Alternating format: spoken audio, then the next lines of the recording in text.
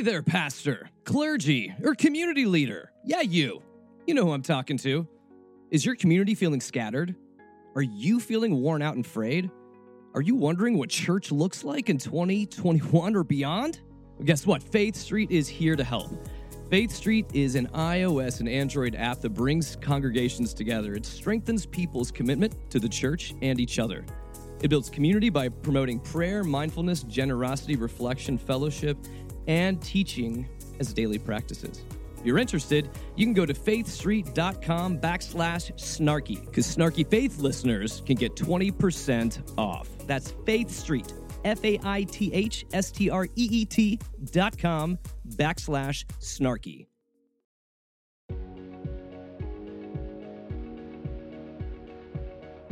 You're listening to WCOM LP 103.5 FM Carrboro and Chapel Hill.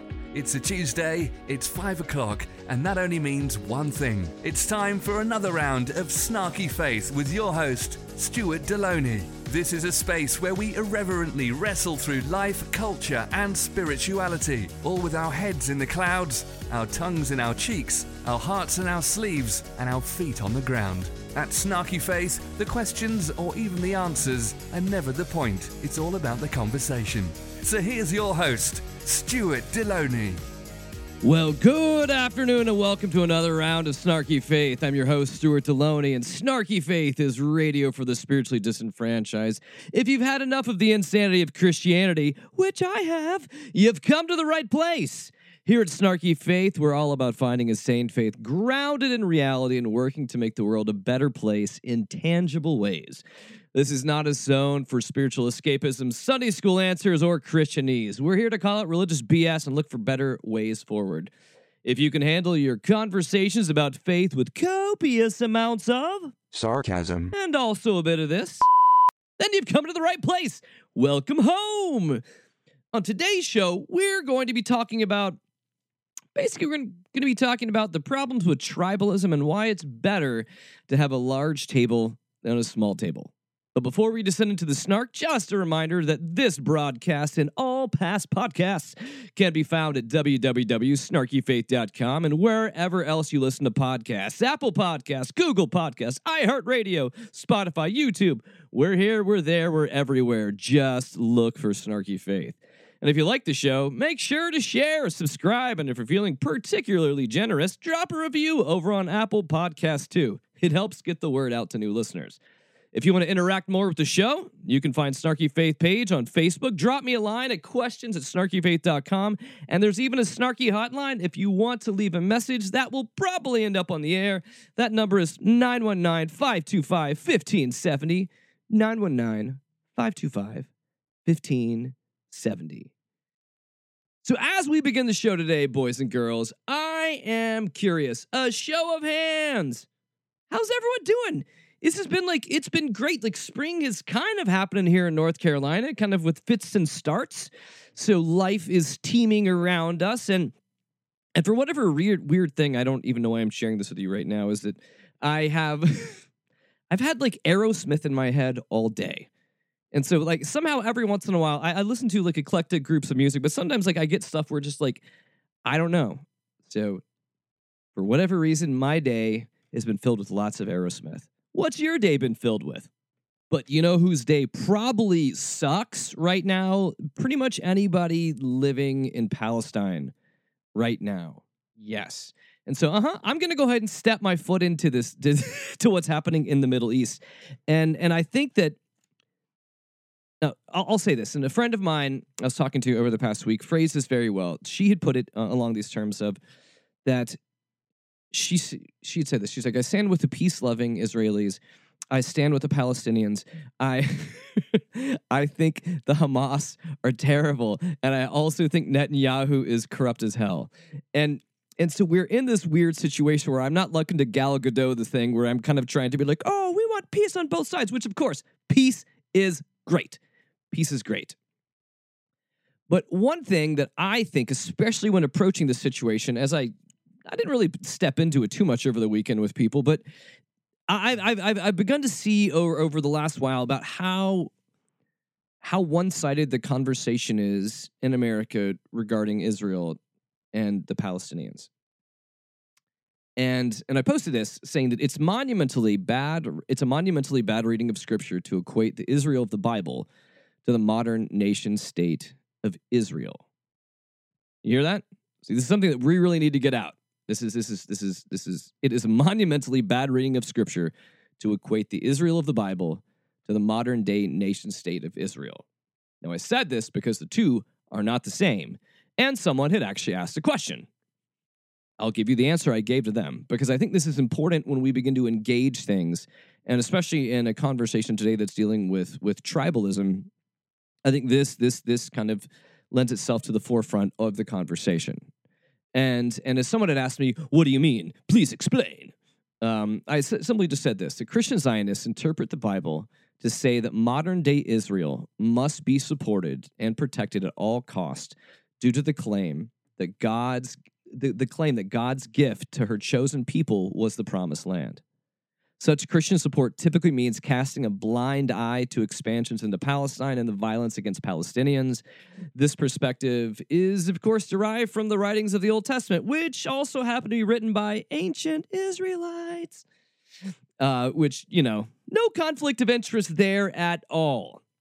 But we also need to mention, when we kind of try to make things easy in our heads here, that the current nation state of Israel didn't exist until the 1900s, officially being founded in 1948. The Old Kingdom of Israel existed back in the days of BC times. So the names may be the same, but it's really bad Christian theology to assume that both are the same. And furthermore, many conservative Christians also equate the land to prophecies of the end times and the second coming of Christ. Let's insert all the imagery behind the Left Behind books, Kirk Cameron, and other sorts of prophetic wackos of the faith, which we'll get to in a few minutes on the show, right? So from this wacko perspective, they support Israel because they assume Israel will give them Jesus 2.0, which is an entirely selfish mindset. And it's antithetical to Christianity, but it fits well within the ethos of conservatives. See, to them, Israel is nothing. To them, Israel is more of a blanket allegiance that is only justified because they want the rapture to happen ASAP. They want it yesterday. They think Israel is one of those dominoes that needs to fall. So think of this. This is kind of this mindset is more like the process of like Machiavelli than anything to do with Jesus. And all of this ends up being very ridiculous, and it's illogical, and it's not helpful within the modern like geopolitical issues in this region. When we insert all this old weirdness and stuff that doesn't even completely connect, it convolutes the situation. And from my perspective, to see the Bible as a whole, it says that we are all the children of God, created in her image. And there aren't favorites or chosen ones. You can even take the perspective from Psalms 24:1 that says the earth is the Lord and everything in it, the world and all who live in it. Israel is a modern-day nation state, and it's not the same as the Israel from the Bible. And there are centuries that stand between the two. Not the same.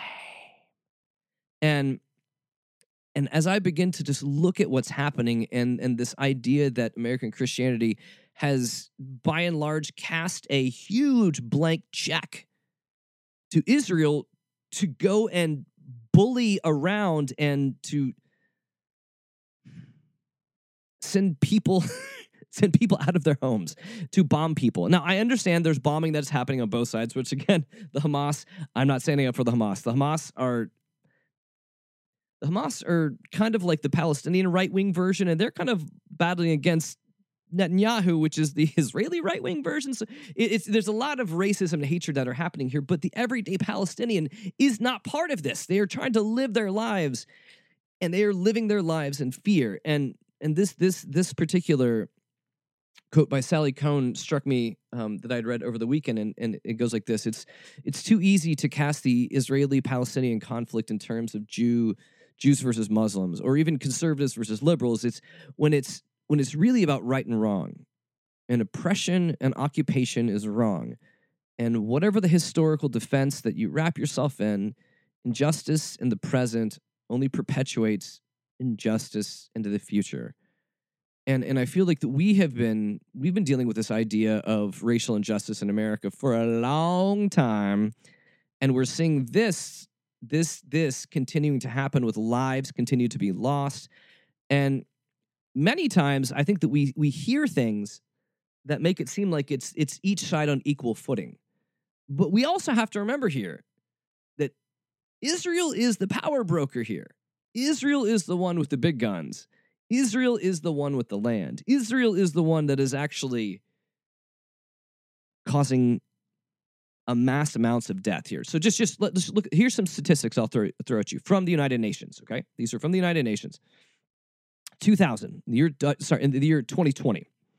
Okay, with the Israeli-Palestinian conflict, there were 61 deaths in Israel.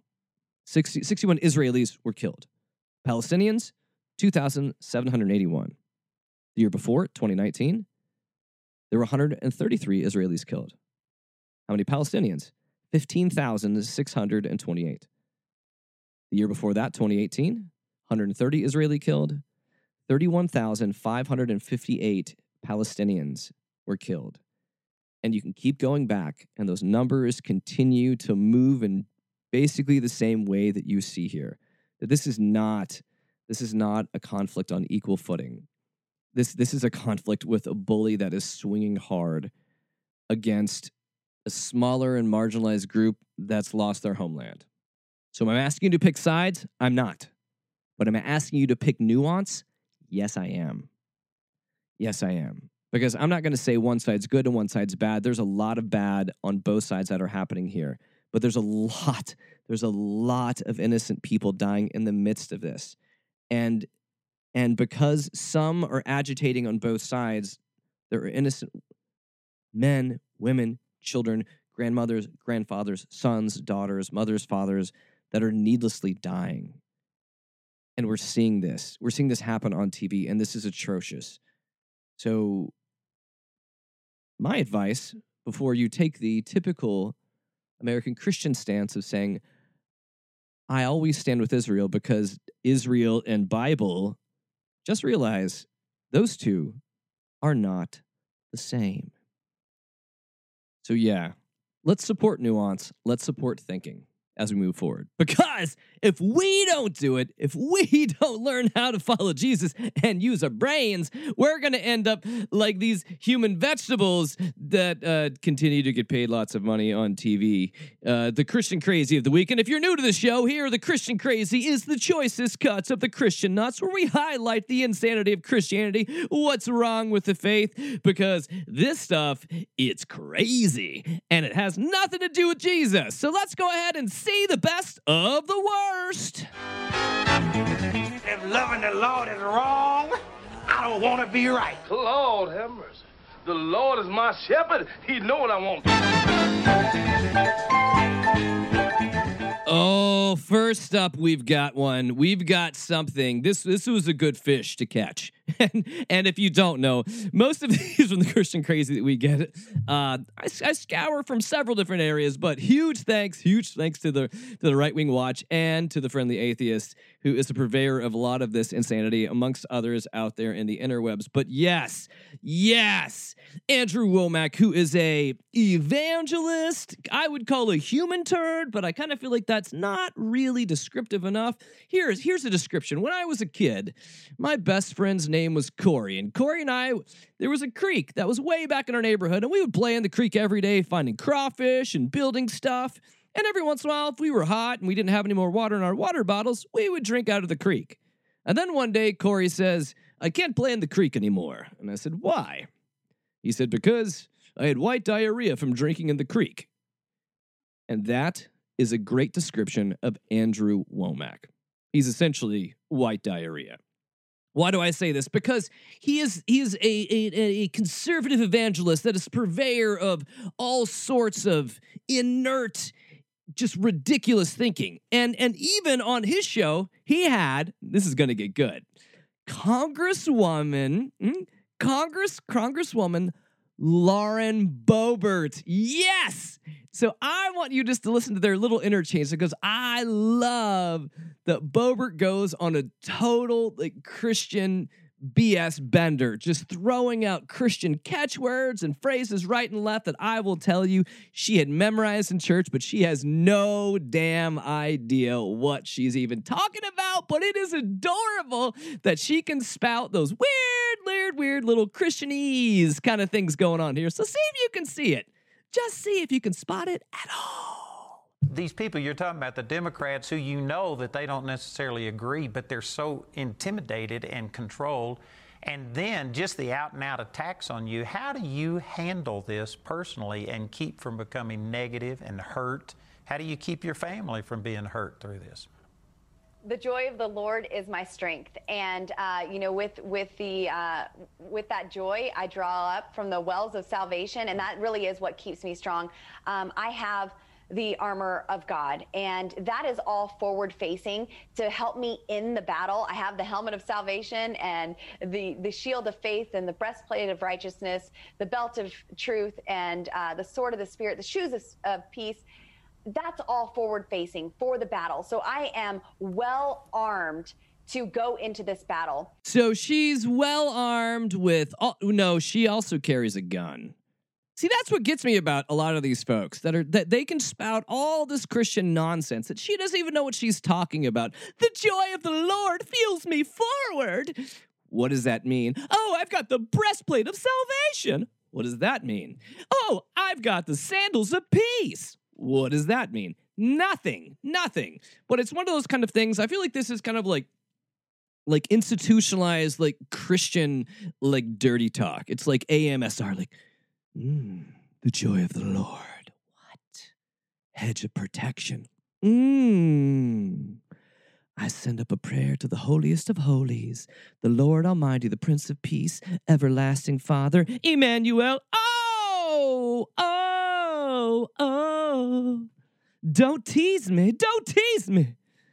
Well, but I love this, that she can spout all this nonsense, but she also packs heat, right? The joy of the Lord that gets me. Oh, it's the word of the Lord that protects me and my gun. Because I'll shoot a mother if they get in my path, because none of this matters. I just love it. I love all the nonsense that she spews because it is just adorable. It's adorable. She's using like big adult words and like just adult like sounding things that are coming out of her mouth. You just want to pat her on the head and be like, "Aw, I'm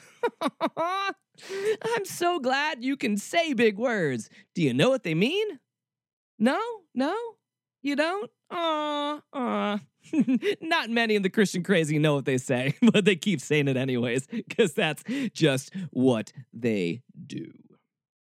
Speaking of other grifters and simpletons of the faith, Hank Kunneman. Yes.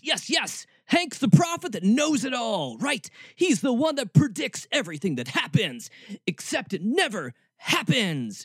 But, Hank has really been digging deep over these past couple weeks when his prophecy of Trump and Trump being elected twice and serving, all that kind of craziness, because again, tribalism bad and sticking our heads up our asses to think is also bad as well too. So Hank is like doubling down on the fact that, he's a prophet, but, don't judge his profiting, because you can't judge a prophet unless the prophet is doing what?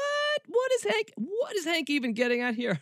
Oh, Hank, just give us your line of BS. Just go ahead and give it to us, because that's what we want here. We're here for the crazy. Go ahead, Hank. There's been a lot of, signing of petitions and accountability they're calling for the prophets. I have no problem with the statement of accountability in the prophetic. I have no problem with the statement to identify prophets and what they are and false prophets. What I have a problem with... Let's hold on a second as you run forward here. You run forward a little fast here. I have no problem with statements of accountability. What he should is, if he was honest, he's going to say, I have no problems with statements of accountability. I have just problems with accountability because, accountability keeps you accountable. I hate that crap, right? But let's try to see how he talks his way out of this. Can he? To his crowd, it'll work, but should it? The problem is their statement or their stance. A lot of times people, they're standing. It's amazing. Nobody wrote a letter and thanked me for all the years that I prophesied the other presidents and even President Trump. And no, but soon as something didn't look like it happened, boy, they jump on the bandwagon to attack you. Oh, poor Hank. Poor Hank. No one has thanked him for his other prophecies that didn't come true, that his other prophecies on his programs that continue to make him rich. And people should be thanking him because he got rich off of people. Yeah, no one's thanking me. No one's thanking me. Come on, people. Come on. It's all about me. It really is. It really is with people like this. It's all about them. And my question is, how many of those people that are attacking, are you a prophet? So how can you, the Bible says in 1 Corinthians 14 that the prophets are to judge the prophets. That's what it says. If a prophet is to prophesy, okay, let the others judge the other prophets. That's what he was speaking about. And so, are they prophets? Do they stand in a fivefold office of a prophet? Second, do they have a positional grace and an authority by God? Just because you're a prophet doesn't mean that you might be called to be a prophet to the nation. Okay, there's different rank and file and responsibilities that are given to the prophets or to any fivefold office. And so you look at the list of people. Are they prophets? Yes or no? Second, if they are prophets, have they been assigned by Jesus, the Lord of the church, this is a holy thing, to prophesy to a nation? Oh, Lord, I didn't realize this was so complicated. I needed to fill out memos and paperwork and figure out what rank of prophet I am. And did Jesus actually anoint me? And did he anoint me for the county or the state or the region or the country? I don't even know. I'm such a prophet bumpkin. Sorry, Hank, I didn't know. I didn't know all the rules that are published. Where? Like, where are you getting any of this? Like, where does any of this derive from? Oh, you're pulling it out of your ass. That actually checks out. You're totally pulling this out of your ass because, hey, I'm a prophet, just like you're a prophet, because you just declared yourself a prophet. Therefore, I will declare myself a prophet. And generally, prophets try to speak the truth of what God would be saying to power structures. And wait, Hank's kind of in the structure of power, so who is he speaking power to? I don't really know here. But either way, fine. Speaking truth, Okay, so I need, before I can say anything, I got to figure out what my rank is and where I'm at and which office I'm assigned to. Who do I pay dues to? Oh, the profiting. It's so complicated. Who knew? Who knew there was such bureaucracy in the heavenly realms? I didn't. I must be the fool here. The absolute fool for trying to call out Hank Kunneman for being an absolute fraud. It's true, but apparently I don't have the credentialing in the spirit because it's all invisible. Your credentialing is based upon your faith. What do you believe? No, this is just nuts. This is stupidity. And again, no one's going to question him. The people that follow him and fund him aren't going to question him. It's just really, it's just sad. It's not even good lying. Like, it's not even good grifter work. Like, that's what gets me. Like, if you're going to go be a false prophet, like, be a good false prophet. Like, really lead people astray. Don't just play the game that you're essentially just like a used car salesman and greasy because you're a televangelist. So he's just a greasy televangelist because that's what greasy televangelists do. They're just greasy. And Hank Kunneman is very greasy. So that's just what he does. He's very greasy. All right. Well, we've reached the point where there is plenty more Christian crazy, and I would love to give it all to you. And I did not mean that to sound slightly in my bedroom voice. Oh, baby, I want to give you more Christian crazy. It's there for you. You just gotta wait. Gotta savor the show and wait till the end. I don't really know how he went down this road. I apologize in advance that if any of you feel assaulted by what has just happened, I blame Greasy Hank Kunneman. That's all I can do. If he can deflect, so can I.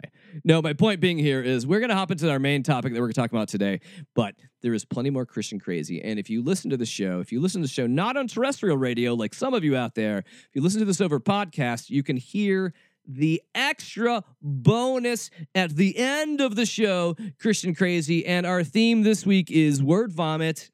So you're not going to want to miss that with such an appetizing preview that I've given you already. But before we descend to the show, a quick word from our sponsors. Here we go. Hey there, pastor, clergy, or community leader. Yeah, you. You know who I'm talking to. Is your community feeling scattered? Are you feeling worn out and frayed? Are you wondering what church looks like in 2021 or beyond? Well, guess what? Faith Street is here to help. Faith Street is an iOS and Android app that brings congregations together. It strengthens people's commitment to the church and each other. It builds community by promoting prayer, mindfulness, generosity, reflection, fellowship, and teaching as daily practices. Faith Street helps you and your staff spend less time on social media and communications and rely less on Facebook and the weekly email newsletter. It's different from apps you may have seen before because people actually use it, and it focuses on substance over style. It's basically the anti-big box Christian community app. Help your people live life together, rally in prayer, participate more consistently, mature spiritually, and give generously. If you're interested, you can go to faithstreet.com/snarky, because Snarky Faith listeners can get 20% off. That's Faith Street, faithstreet.com/snarky. Let's descend deep into the snark that I teased earlier, that we're going to be talking about the problem with tribalism and why it's better to have a big table than a small table. And because of that, we're going to be journeying through many different places as we go through today. The first place that we're going to arrive with, we wanted to, or at least I want to begin with a bit of, let's begin with some language that can hopefully ground us as we talk about tribalism. And the first one, the first bit I'm going to read from comes from Psychology Today, and it's an article called When Tribalism Goes Bad. So we're going to use this a bit to talk a little bit about tribalism and what happens when it goes bad, to then descend into what we're going to go further with. So the article by Elizabeth Siegel begins like this. We're drawn to our group identities, in part from a place of belonging, and in part from a very real evolutionary need for survival. Human beings are not built to survive without group support. Human babies take many, many years before they can care for themselves. From the time of earliest human history, living as a part of a tribe was beneficial. And there was safety in numbers and a division of labor so that food could be procured by some while others were caring for the young. Due to minimal geographic mobility, most tribes were built with people who were similar and related. And this learned survival through tribal living, while not necessarily genetically programmed, was built on enough generations to be a strong part of our cultural ancestry as human beings. So naturally, back to Stuart here, naturally, we as humans want to be able to find homes. We want to be able to find who our people are, where we can rest, where we are not on edge, where we are not at a position we are seeking to protect ourselves, but one where we can be at rest and one where we can work with others. So tribalism in itself is not necessarily a bad thing. Through tribalism, we have accomplished great things throughout history, but there is also a bad side to it. And so continuing in this article, this definition of bad tribalism is this. We are built to be tribal, but sometimes tribalism goes too far. The worst type of tribalism is groups aligned to destroy other groups, such as ethnic cleansing and genocide. We have heard the word tribalism used today in reference to our politics. And today, our political world, we have bad tribalism. Bad tribalism is group identity that fosters bullying and scapegoating of others not like you. Bad tribalism joins people out of anger, jealousy, and spite, and not collective well-being. The unfortunate irony is that bad tribalism is easy to provoke, but not healthy to maintain. And at the same time, good tribalism is difficult to build, but healthy to maintain. And when we connect with others to ensure safety and good health, we lower our own stress. So, to recap, when tribalism is bad when it is fostering situations where we are calling certain people out, saying they are not part of this, when we are using it to act like a bully, to provoke and to harm others, when we use it as a way to be able to silence or smash or destroy others, tribalism is bad. Now, at its greatest idea would be this idea of being able to come together where we can be healthy together collectively as the hope would be as a humanity. Like that should be like our tribe, right? We live in a world that is falling apart, mainly because we live in a world where we are tribal and we can't see our commonness well enough beyond the fact that we are all stuck on this blue rock in the middle of space that has 70% water. That alone should be our tribe. That should be our tribalism enough. But it's not. And when tribalism goes bad, it destroys lives. It tears people down. It tears people of their dignity, their identity, and their humanity. And when tribalism goes bad, there is only one winner, and there's always a loser. Now, where we are at in society, we would hope that we've been able to move much further beyond this, but we haven't. But we really haven't. And the next bit of talking piece, before we hop into some scripture, comes from a piece in The Atlantic called "The Trouble with Tribalism." And this was from Caroline Kitchener from back in 2018. And in this, what Caroline is doing is interviewing different voices that are different academic voices that can speak to issues of tribalism. And Miriam Juan Torres said this, and I think this fits very well within what we're talking about. She said this. She said, "Tribalism, understood as groupness or group affiliation, is rooted in human psychology. Everyone everywhere has tribal instincts, the need to belong, but these instincts don't operate in the same way for everyone. When people talk of tribalism or us versus them, they often think in binary terms. There are two groups, two tribes. But in a recent study, as she put, we found that Americans can actually be sorted into 7 different segments, which are distinct in their values, morals, and worldviews." She said this: "There are 3 segments that compose the right and the left wing segments." So we have the right wing segments, the left wing segments, which is about 33% of the American population. They're highly ideological and politically active.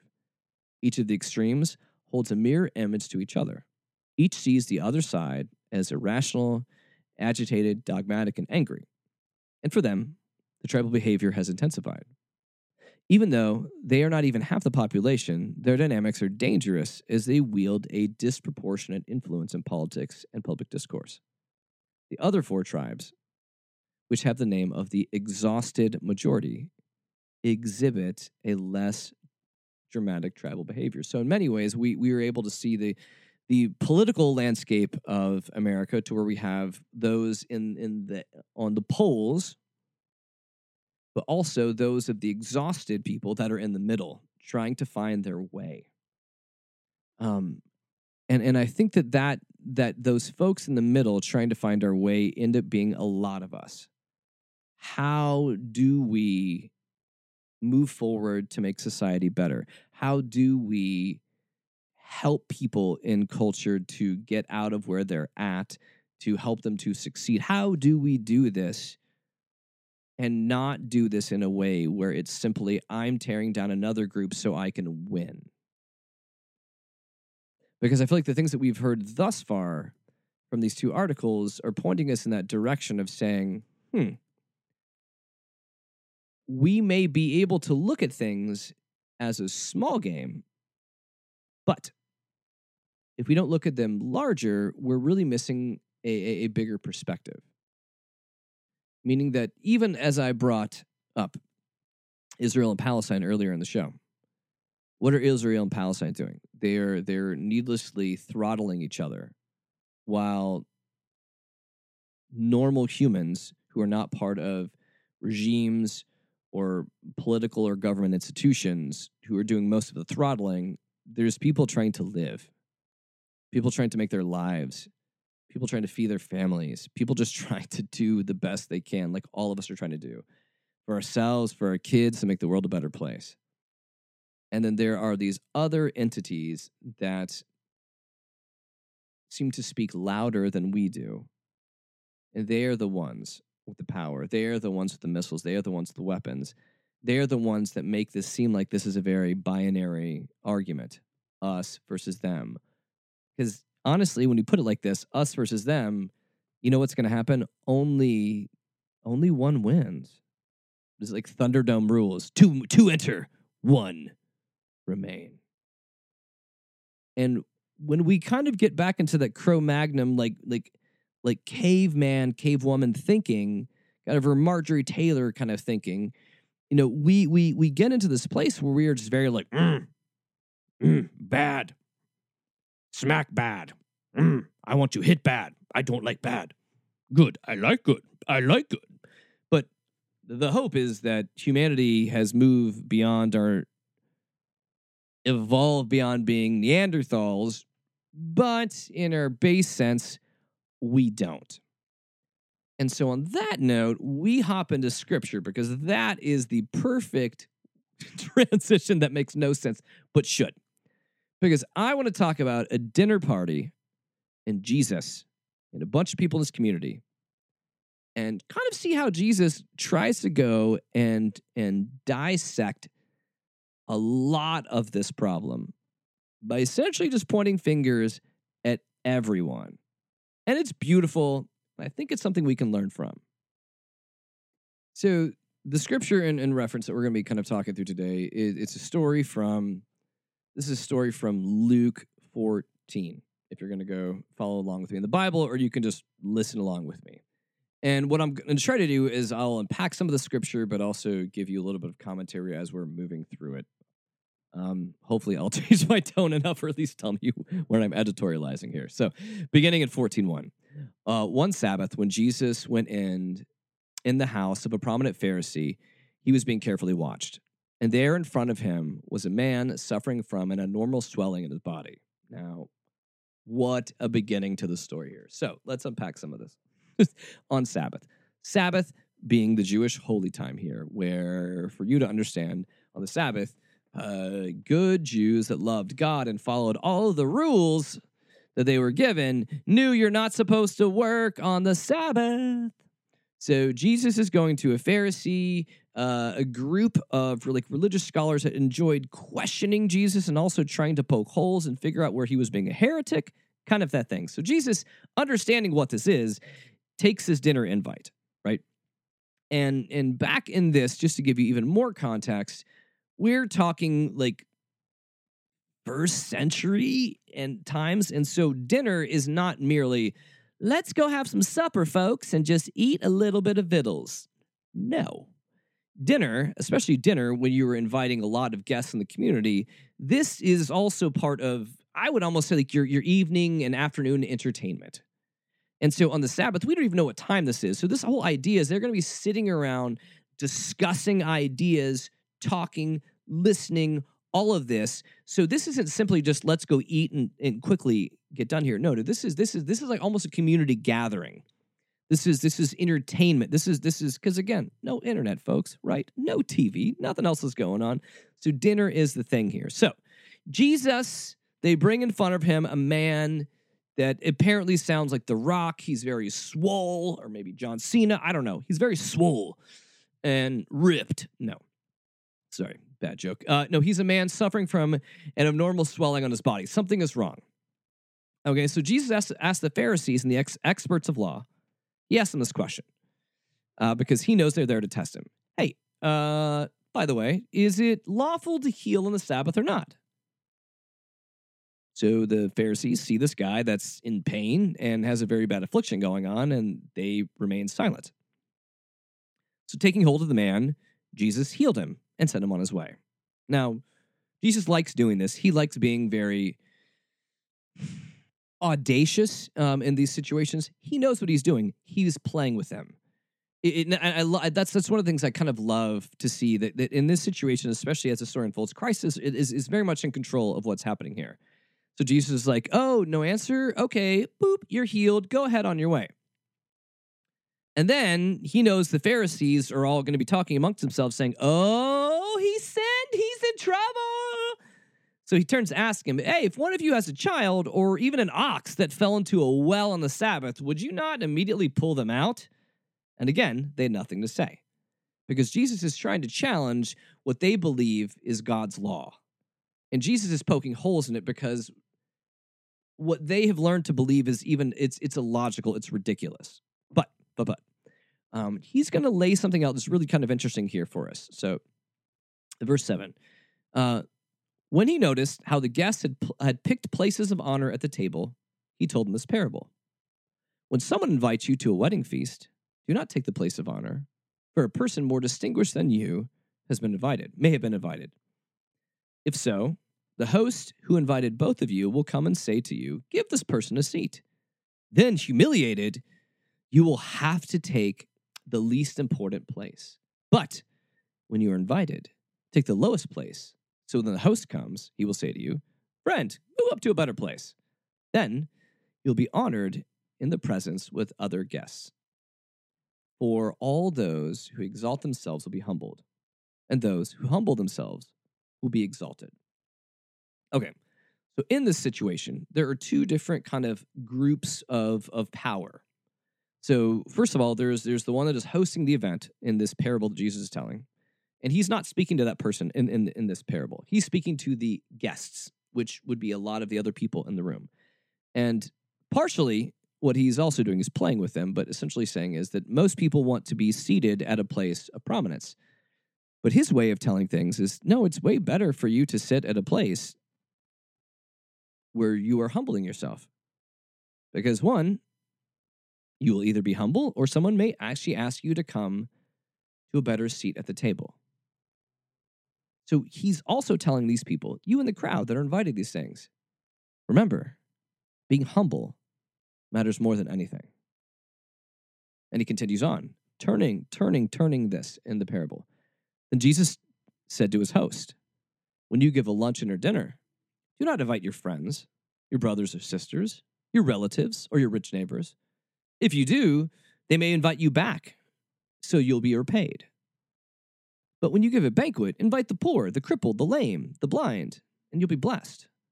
Although they cannot repay you, you'll be repaid at the resurrection of righteousness. What Jesus is getting at here is one. There's people that suck up to those that are powerful because they themselves want to become powerful. And that is not the path of the kingdom of God. For those that walk in the mold in Jesus, that is not it. Jesus calls people that are supposedly called Christians to walk the path of humility. Don't see that today too much. What? No. Okay. But secondly, Jesus is also calling out those that are in power.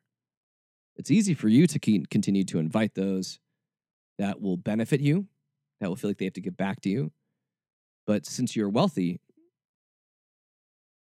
God would rather have you go invite those that need a place at the table. So in a short bit of a statement, Jesus is calling out both sides here at the table. And let's continue on. Here's where it gets even more interesting.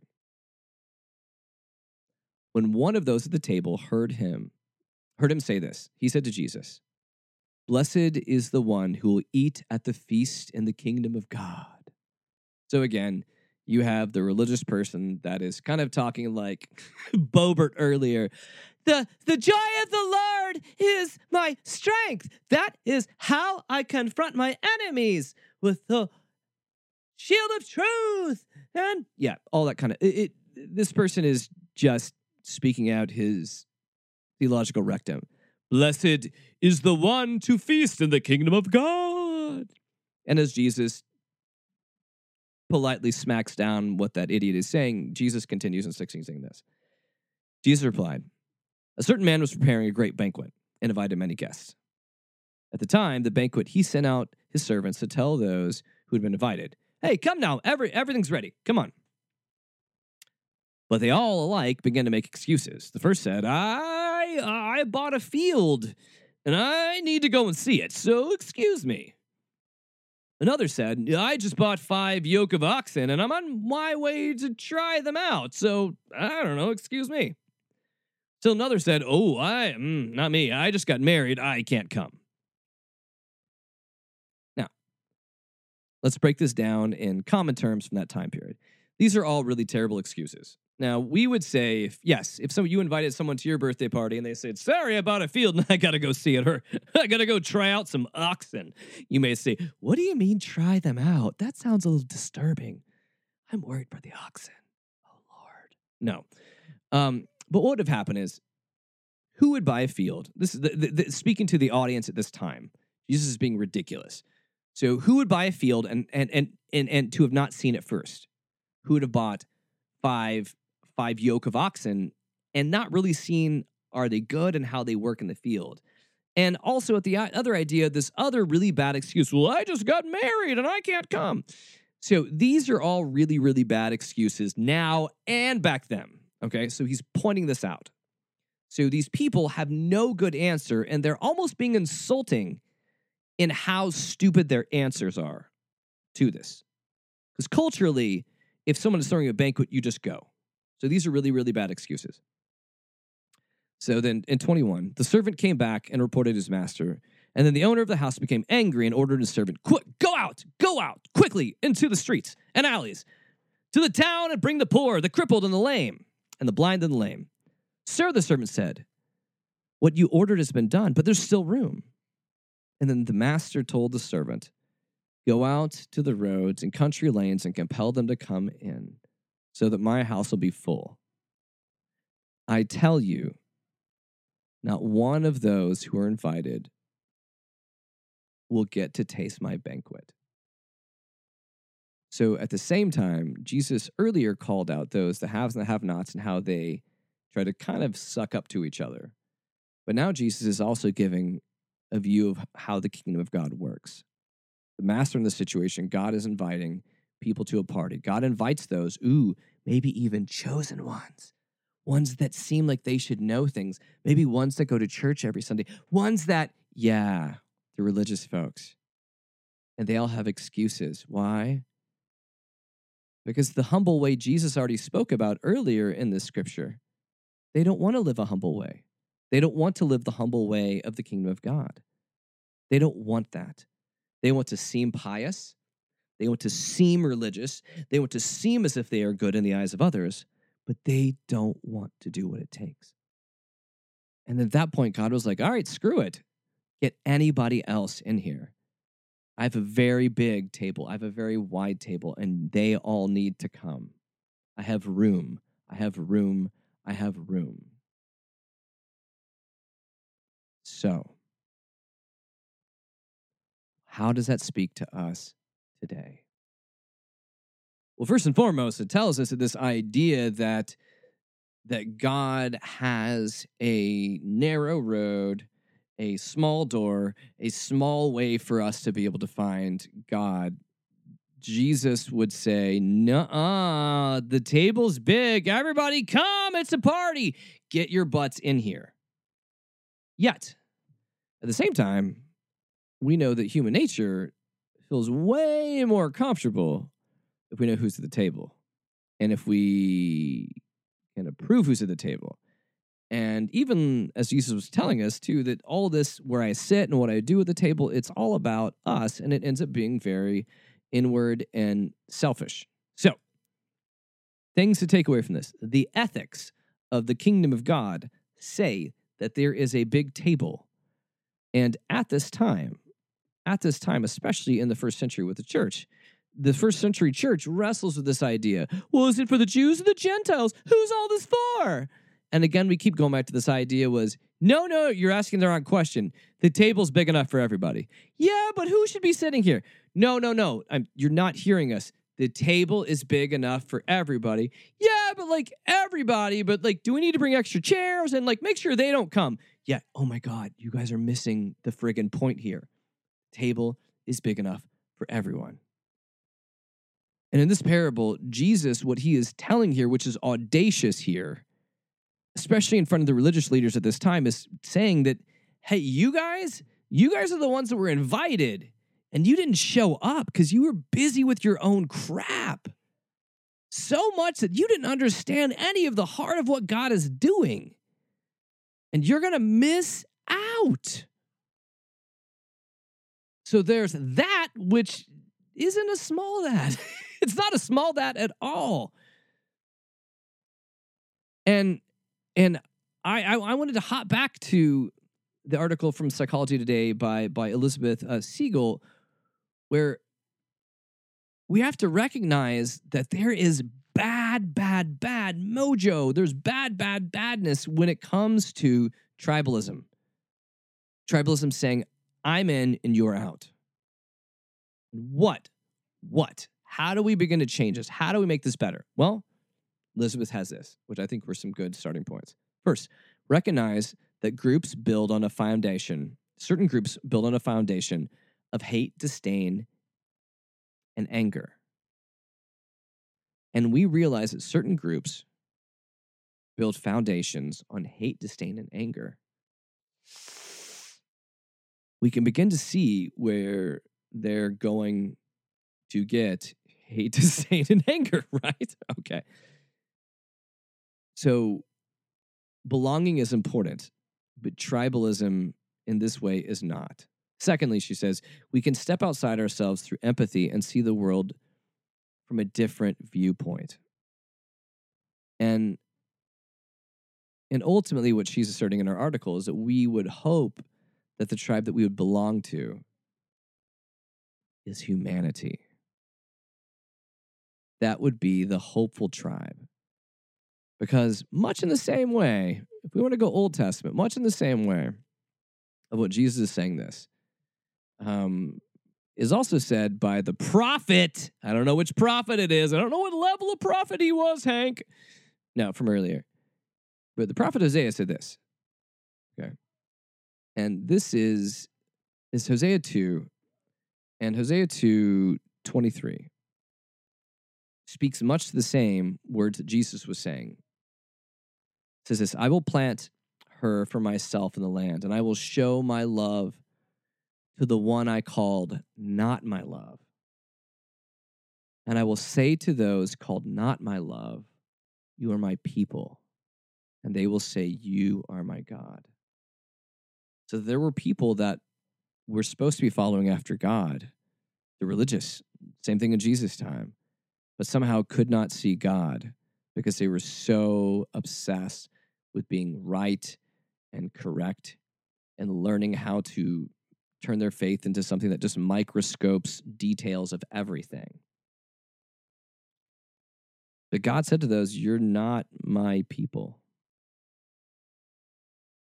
But then he says, those that aren't my people, I'm going to call those people my people now. And they're going to call me, they're going to say back, you are my God. You are my God. Because when we are stuck in tribalism, we tend to forget why we exist. We tend to focus on small things that don't matter and blow them into becoming major things. We also project a faith that is more selling and bait and switch than it is authentic living. And we learn to demonize others. We learn to hate culture. But that's not big table thinking. Big table thinking says there's more, that God has more, that God knows better, and that we need to invite more people to the party. Not to pray a prayer, but to a party. A party where they are recognized and they are seen as equals and they are seen as loved and they are seen as children of God. And because, come on, I told you I've had Aerosmith in my head. And Aerosmith said this: there's something wrong with the world today. I don't know what it is. Something's wrong with our eyes. And we're seeing things in a different way. And God knows it ain't his. And it sure ain't no surprise. Because we're living on the edge. And I don't want to live on the edge anymore. I want to live in a place where we have wide tables, we invite people, people are loved, affirmed, and know that they have a place and that they are cared for and that they matter. Because that is a beautiful picture of God's kingdom. A table big enough for everyone and a party where it doesn't matter where you sit because you all stinking matter. I like that. I like that a lot. And I want us to be people that dream new ways to make this big table, dream new ways to invite new people, dream new ways to love people and tell them that God loves them. Because it's only going to happen if we do it, folks. I'm tired of the charlatans using the name of God to spread evil and hatefulness and tribalism. Let's spread some goodness, some love, the way Jesus called us to. And as I release you out into this wild, wide world, I send you out with the holiest amount of grace and snark and peace. Go invite people to your party. Show people what the kingdom of God looks like, because it's fun, it's inclusive, and everyone belongs there. That's all I got this week. I will catch you guys again next week. I'm out of here. Peace. Woo!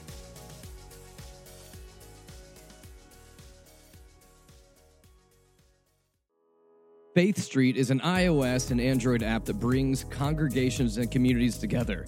It strengthens people's commitment to the church and to each other. It builds community by promoting prayer, mindfulness, generosity, reflection, fellowship, and teaching as daily practices. If you're a leader of a community of faith, Faith Street should be an app that you definitely check out. Snarky Faith listeners receive 20% off. So all you need to do is go to faithstreet.com/snarky. That's faithstreet.com/snarky. All right, hey there, guys. Thanks for hanging out at the end. Here's your bonus little bit of snark. I'm trying to figure out, where do I begin? Which is the craziest? How do we do this? Okay, I'll do this. So the theme today is word vomit or verbal diarrhea. Either way, it's painting a delicious picture of what these pastors, prophets, and bishops can do. Now, this one here, oh boy, this is Pastor Todd Coconato? Yeah, sure, Pastor Todd Coconato here. Pastor Todd's a big boy. Like, I don't know how to explain this in any more terms, but you'll hear him. He feels like he put on his big boy pants today, and he's having some big boy thoughts today, so you need to listen, because he's got some ideas. He's a smart man, and he's going to tell you how it is, even though he's going to somehow ping pong, like just like, hit tangents that just go all over the place. But he's a big boy, and he's got his big boy pastor's pants on. So go ahead, Pastor Todd. Oh, you're adorable. You're adorable, little man. You just do it. You little man, go for it. They don't want voter ID because they know if there was voter ID, they'd lose. Just like they lost last time. Okay? Just like, and by the way, if a pipeline can be hacked, you're telling me an election can't be hacked? Come on, man. Rome is burning. While Rome is burning, you can't even go to the gas station right now and get gas. But you're telling me, hey, just don't say anything controversial, Pastor Todd. Don't say anything controversial. Be careful. Really? Well, that's how we got to this mess that we're in right now, where they're calling guys girls and girls guys. That's how we got to this mess. We're trying to shoot you with chemicals, tell you that you can't travel if you don't do it. Show me your papers. Vaccine passport. Are you kidding me? Are you kidding me? No, we were made for a time as this, to take a stand. We were made for a time as this. This is Joe Biden's America, but really, this is the enemy's America and what we're seeing right now. He's trying to play his last stand, his last hurrah. Trying to make it like it's the end times right now. But he's overplayed his hand. Because this is the time for the church in America to rise up, to stand up. You know what gets me about these idiots and assholes that call about the church rising up? The church needs to do this. Mah! You know what the church really needs to rise up and do? It needs to rise up and love people. It needs to rise up and serve people. But why do none of these folks call for that? Because it's not sexy, but Jesus told us to be humble, but we want to rise up. No, you got to rise up and love people. I think we got to send little Pastor Chad back to timeout. But you know, someone else that kind of said timeout to his brain is Bishop Larry Gators here. And Bishop Larry's got some views about reality. I'm just going to put it like that. He's got some adorable views about reality and who's alive and not really alive and who's cloned and not cloned, because this is a real human. Tom Hanks is dead. Newsflash. Tom Hanks is dead. That's right. Dead. Joe Biden is dead. Yes. Okay. Come on. He took the shot. Clintons are dead. Okay. Yeah. You got clones running this country. Right. See, I got the testicular fortitude to say what needs to be said. Why? Because I'm a man of God. Amen. You have to. Truth. You got these punctified well, I don't want to lose my 501c3, Bishop, so we have to use wisdom. Stop, okay? You need to sit down and shut up. Yes. That's right. That's right. Okay, exactly. So Trump is surrounded by the military at Mar-a-Lago. Yes, that's Trump has the nuclear codes. That's right. Trump has the military who turned their back on Joe Biden. That's right. That's right. And Trump has Air Force One. Patriots, QAnons, President Trump is still the president. All right, come on. What's he going to tell us next? Ted Cruz is a mammal? We all know that's not true. We know it's not true. But lastly, the thing that you didn't know you wanted to hear about is the thing that you want to hear about. Because Cat Care is going to tell us how angels and demons work, and all I'll say is it's interesting, and this is what I'm going to leave you with. Sweet dreams. You can't kill a demon, people. Right. You couldn't do it yourself at all, okay? Number one, you're spiritual, you're physical. That's just not going to happen. If you had a physical sword, it would pass through them. It wouldn't do anything to them, all right? So this is the thing. You can have them bound, and your guardian angel number one is not one of the hosts. I have to let you know that. Those are totally separate. The guardian angels come under Gabriel, okay? Your guardian angels mostly look like people, but with wings, okay? The hosts mostly don't ever look like people. They look like creatures, or they're made out of things like light or sound. I mean, but they're real and they're fierce. They can battle the demonic. They can shred them, but not kill them. And I mean, they will literally shred them. They can leave marks on them. They can't kill them. I've seen, if I find that, I'm going to show it on Elijah streams. I'll just hold it up and show it to people. I literally took a picture one time when I first invited Heaven's Army. According to the protocol the Father gave me, I invited Heaven's Army to be one of my weapons. They began showing up outside in the sky over my home. And one time, not kidding, there was a whole group of them, the ones that look like lions or the Royal Guard. They had some demons in chains and brought them over my roof, and I got a picture. Now, sometimes the pictures say, I'm not kidding.